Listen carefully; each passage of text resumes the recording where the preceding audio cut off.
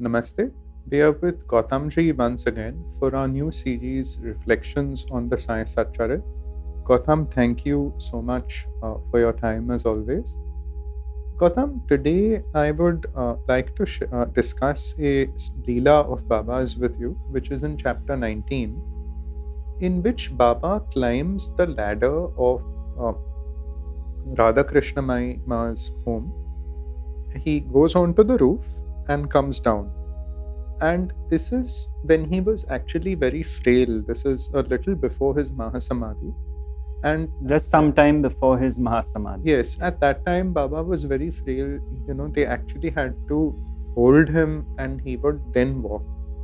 And at that point, he came to the home, asked for a ladder to be brought. She was not very well. Then climbed to the roof by himself, no support, walked the other side, got the ladder there, and came down and gave 2 rupees to the gentleman who brought it, and even said, "Don't take labor of someone without, Right. paying them for their service." So there were many aspects to this story, I felt, which were not that easy also to understand. And I used to keep contemplating on this since years.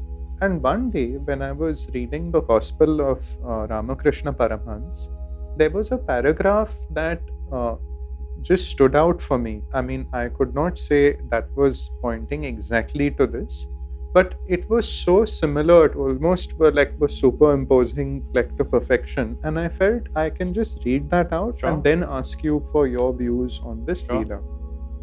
So, Ramakrishna Dev, in chapter 12 of the Gospel, are a few paras where he makes this statement.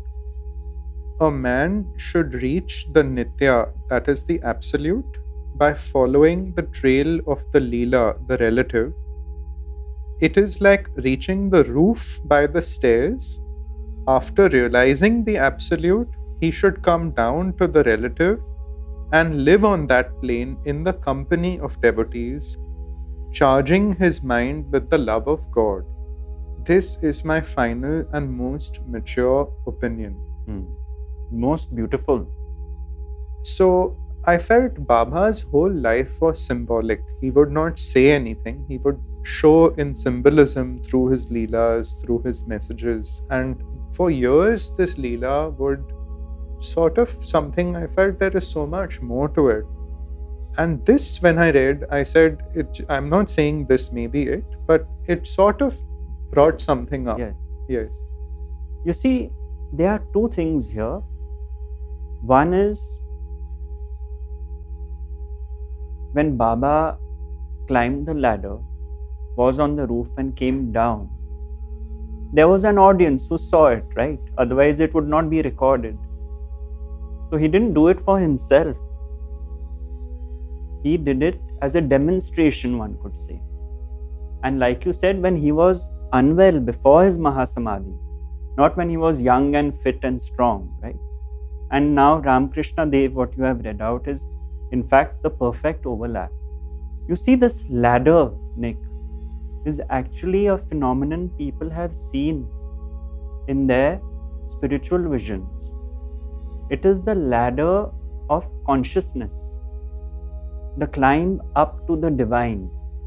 It represents everyone's potential. The ladder itself is a very significant symbol. The rungs of the ladder are levels of understanding. The rungs of the ladder are like the 7 chakras of the body, or rather 6 chakras, the 7th being the Sahasrara. From the base level of survival and living to the higher levels, like from the Mooladhara, Swadhisthana, Manipur, which is living from the gut, then the heart, then here Vishuddhi, then the eye of singularity, not the eyes of duality. These are the rungs of the ladder, and the Sahasrara, merging with the divine. Now, once that journey, that potential is fulfilled when the ladder is climbed, right? Now, one has to come back to the earth to live the life spiritual. So, in simple terms, if we oversimplify it just for understanding, supposing our spiritual journey takes us to this understanding that all there is Brahman. Everyone is an aspect of the divine. Now we have that understanding. All is one. Now it has to be lived. We have to climb down the ladder back on earth to live it. How would we live it? If I live my life without blame, condemnation, conflict, jealousy, envy, hatred, malice, if I live my life without these attributes, then that divine knowledge is brought down to earth to live the teaching, to live the divinity. And that is why Baba has shown this to us. Climbing up, being there, but coming back down. To, I would say, live a life of enlightened living. Otherwise, you would have just stayed on the roof.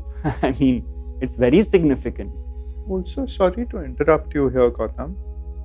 Hemad Pant in the commentary, I think in the beginning of the Satcharit, makes continuous reference that there are many kinds of siddhas and saints. Few come for their own elevation, born to reach the absolute and depart. But few are masters like Baba who come, get into Maya, as Baba would say, although he is the absolute, take on the sufferings of others to elevate them.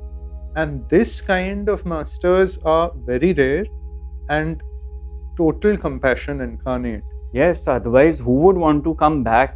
I mean, once you merge with the divine light, you have no interest on descending back down on. So it's only compassion which does it. A compassionate heart like Baba's, to even subject oneself to all this. And also one other aspect, Gautam, Ramakrishna Dev would say this, that the ordinary jiva, if he even by chance gets elevated and reaches samadhi, in 21 days the body drops. It is only an incarnation of God that can come down back and stay in the plane of relative existence after having realized, they are the absolute. But that is another big distinction that Baba has shown, that he is coming back. And that too, I'm basing it on what Ramakrishna Dev has said. Because I cannot say by certain means this is the only meaning. This is what I'm seeing at this point in time. Exactly. But it is the fact that Baba has come down also shows he is an incarnation. Because he said very clearly, Ramakrishna Dev, that an ordinary jiva, once they reach the absolute, the body drops, but only an incarnation can come down. Very true. In fact, that is why it is said that for many people, the moment of enlightenment is the moment of death. Because it's a explosion, you see. Yes. It's a big shattering. And a normal body-mind organism cannot take the impact. So to come back down, only a high-level master can do that. And also makes me really reflect on Hemad Pant's commentary as well, like in the initial chapters, where he emphasizes again and again that the compassion of Baba and the masters for the elevation of mankind.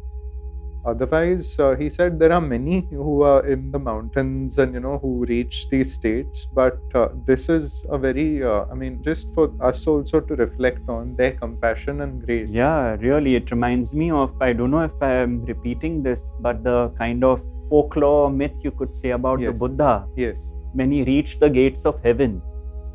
And the gatekeeper said, Master, we are rejoicing that now you're finally with us. Do come in. And the Buddha said, no. And he said, but we have waited for millennia for you to enter these gates. We are all lined up for you in celebration and festivity and joy. And he said, no. So the gatekeeper was shocked. He said, but why? He said, not unless those who are following me are allowed to enter before me. Compassion. Compassion. This reminds me of Swami Vivekanand, who was a disciple of Ramakrishna Paramhans, he had mentioned something beautiful as well. He said, Shiva is pleased with those who put everyone else in the line to him first and they want to go last. Exactly. Because this is otherwise selfish, that only me and my elevation, Right. and let everyone else be. So it just reminded me of that, what you shared. Yes, because as Ramana Maharshi said, there are truly no others. So, compassion is a natural outcome of the awakening, one could say. If compassion has not happened, awakening has not happened. Then it's still me and the mind. My awakening won't work. Because it is the me which is the problem, you see.